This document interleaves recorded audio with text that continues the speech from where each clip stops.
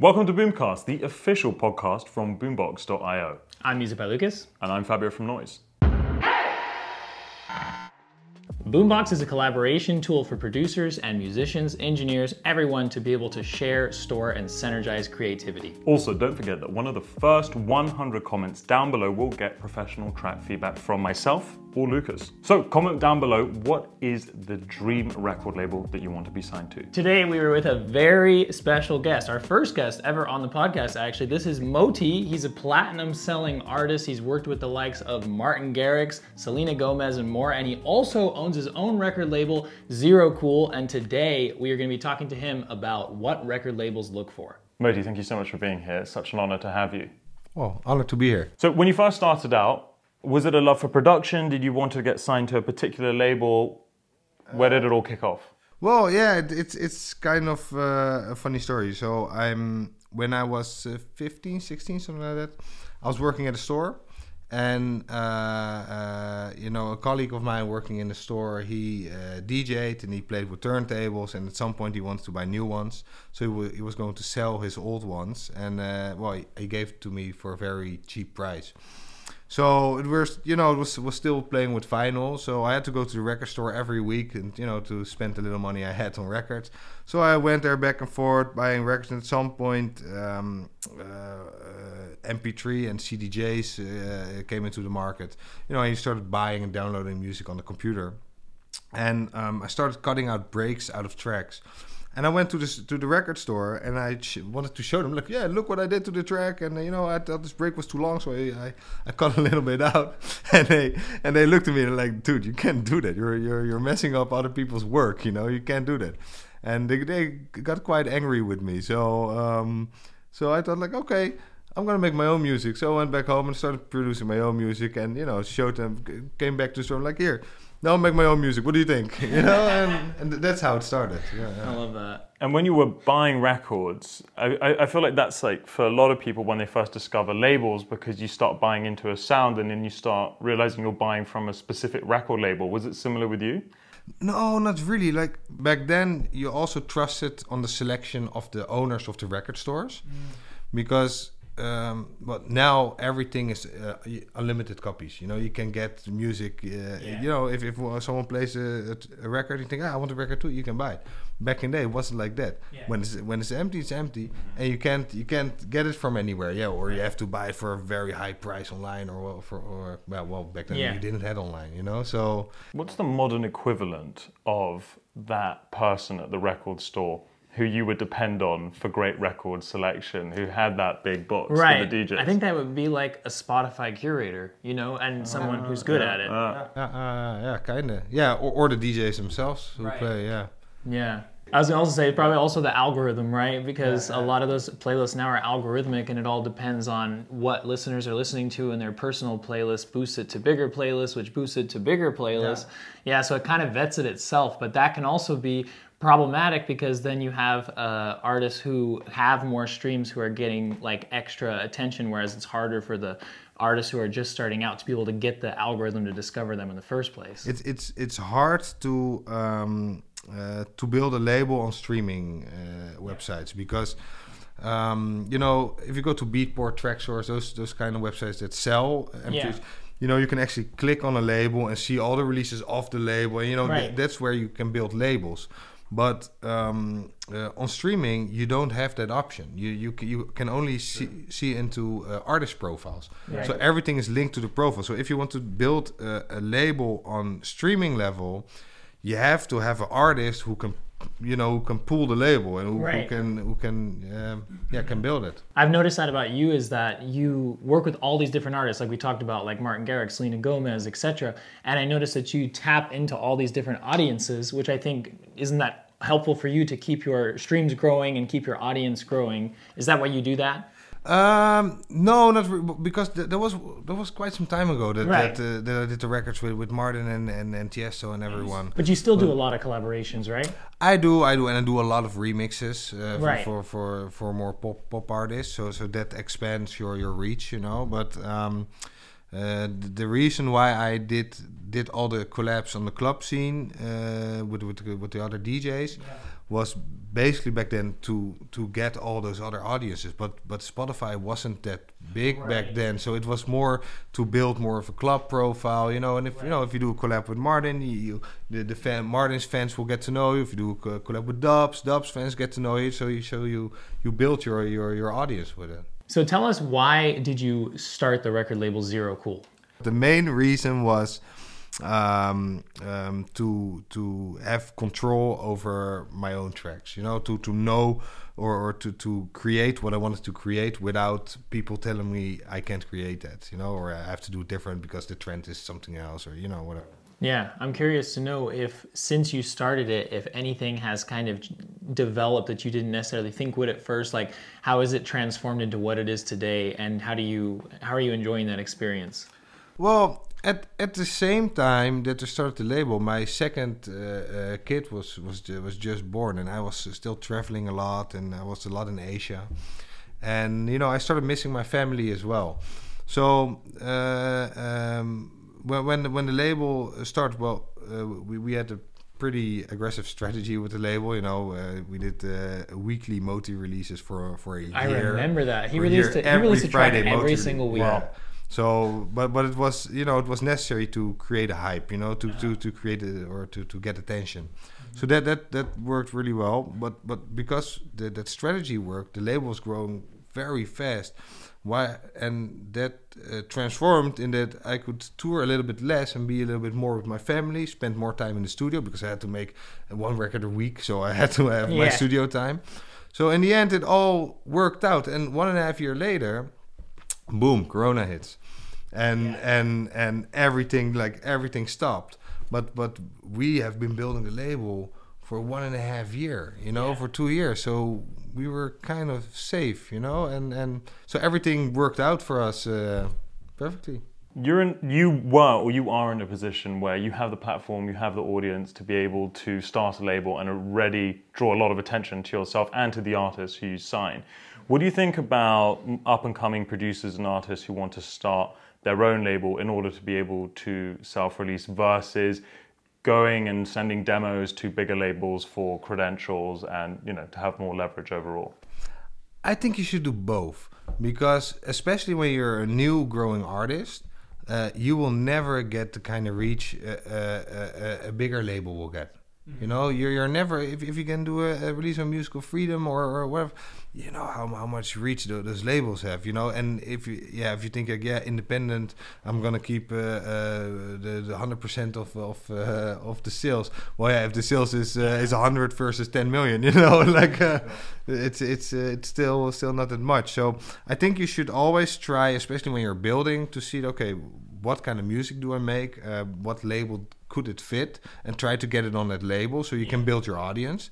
But if nobody wants to sign it, you can still self-release. I like that you said do both, because I think it's good to rotate, and also not to necessarily put yourself in a corner, because I hear a lot of artists that are like, I will, like, maybe they have one bad experience with a label, or they heard about someone that did, and I will never release on a label. Yeah. But then you also have the people who don't release because of the fact that, let's say, they sign a track with a label, but then they keep sending the new ones to the labels, and the labels are rejecting, so they just don't release anything, and their monthly listeners start collapsing. Yeah. So I think that rotation is smart. Yeah, and you know, but with this, be very smart with your contraction, because you know, if you sign to a label, and you know how it works, they put 3 options in, and you know, and they put a release block in. So you need to get rid of all those things to keep the freedom to self-release if you want to self-release. Now it's time for our Out of the Box segment, where we're going to ask MOTi a completely random question. So MOTi, what are your thoughts on pineapple on pizza? I don't really care. Like, no. You know, I ate it sometimes, and I don't think it's disgusting. Yeah. But I prefer. He's crying. But I prefer a proper Italian pizza, you know. So okay. if I order something, wow. No, but if I order something, I would always order like something with pepperoni or something. That's best. What would you say is the number one thing that labels are looking for from artists? To be honest, it depends on the label, but I would say major labels are looking for TikTok hype. You know, if you have something that goes viral on TikTok or on Instagram Reels or whatever, that's what labels are looking for. For me, what I'm looking for with my label Zero Cool is I'm looking for artists who can deliver. So I send a lot of one-offs. But when someone sends me a track, I think, this is a good track, and then release it, and then a few weeks after, I get a track, another good one. That's something that they stand out. Yeah, exactly, because it's just steady quality. Yeah. And these days, to build a profile, to build an artist profile, you need to be consistent. Right. Because especially on streaming, your monthly listeners go up and down, up and down, up and down. But if you can keep it at a certain level, then your followers will grow. And if you want the algorithm to work for you, right, you have to have followers. So, but your followers are people who actually get a notification when you release something. When you release a new track, it's in the release radar. Right, and Spotify followers. Yeah, and the more followers you have, the higher your numbers will be. And it's so funny how accurate that is for trying to grow on Instagram or TikTok as well. That you need that consistency, and because a lot of people are just do a one-off post that does well, or they have a post that does really well, but it doesn't actually really go with their brand. It's something random. So then people go to their profile and they're like, well, this isn't what I was looking for. Yeah. And it's so interesting how that is very similar with labels. Well, Spotify is kind of it's social media. It's social platform. Media, yeah, kind of, yeah. I think also on the note of having to be consistent, there's so much pressure to be consistent and put out so much more music. And last night, what I realized, every song is a remix of like a 90s vocal now, and I thought to myself, why is this happening? Okay, so the vocals are already hooky and catchy, but it's easy, right? It's easy to take that a cappella, put it into a record, do your amazing production around it, rather than working on a track with a vocalist and creating something original, which can take so much longer. And that's where that whole sort of quantity over quality. How do you feel like about that as someone who runs a label, having to clear vocals like that, or do you? I do a lot of covers as well, but I think the main reason why people use cover vocals is because it's just very hard to find good top lines or write them yourself. If you're a good producer, doesn't mean you can write songs. It's already difficult to get into the studio with the good writers. It's just as difficult to get a studio with good writers as to get David Guetta in your studio. Because you're working with, you want to work with the top writers. They work with the Guettas and everyone. So it's very difficult to get very, very talented writers in the studio. And doing it yourself, maybe you have to tell them, but you don't know. You have to, make the hours and build your strength. And all the top lines that are out there that get sent around, if it's a hit, Guetta or Tiesto or somebody already pulled it. It's like that was for me. So it's very difficult to get good top lines. And with cover vocals, those are hits from the past. And you can clear it and hop bum, you have a good top line. You can release a song. So that makes it a lot more easy to get a good vocal on your track, because there are so many hits out there. Yeah, you can just cover. What happens when all the samples have been sampled? They sample them again. Look at difference. I mean, Guetta did Blue. Dead Blue, yeah. For the how many time, Yeah. But it's cool because in the last few years the new trend is that they rewrite covers, and that's cool, because at first it was just you take a vocal and boom, you put a new beat on it, and now they keep the chorus, or they keep a part of the chorus, they write a whole new verse, so there's a more creative process involved, and that's nice. We also want to give a special shout out to boombox.io, for making this collaboration between me and Fabio, aka Noise London, possible, and to bring you the best advice from industry pros like MOTi and marketing and business, and to make better music. So MOTi, when it comes to your own tracks, what do you think it was, especially in the beginning, that made so many of those record labels interested? Because you've had many big hits. Like, what was the thing that first got their attention? I think I was very good at finding what was a popular sound and giving my own twist to it. Right. So and that worked out for me really well, you know. So because the dub said Tsunami and I made This Is Dirty, you know, and so tried to make a drop that feels kind of similar and send it to dubs like, hey guys, let's make a collab, and they're like, yeah man, oh this sounds like us. Okay, perfect. And that's basically how it works a little bit. And with Virus, I was inspired by Mehmet, was a very big hit back then, and I was inspired by the lead synth with the glide on the lead synth. So I made the drop of Virus based on that. I want to make a lead synth like that, you know. So I was always very on to what was happening at the moment and try to, you're not copying, you get inspired by it, but you give it your own twist. Yeah, because we talk all about collaboration all the time. That's like our main topic on this podcast. And I love how you're saying that if you want someone especially who has a specific sound, to be interested in collaborating with you, that if you make something that sounds like them but has a twist that isn't, it's not identical to them, but it's them with a twist, that they're going to be more interested in it, obviously. Yeah, for sure. Because now it's a bit different because of streaming. Back then everyone was just making club bangers. That was what everyone was doing. And now also the bigger artists, if you want to get a collab with a bigger artist, they are also considering more poppy tracks or whatever, because they think, oh yeah, that's good for the streaming.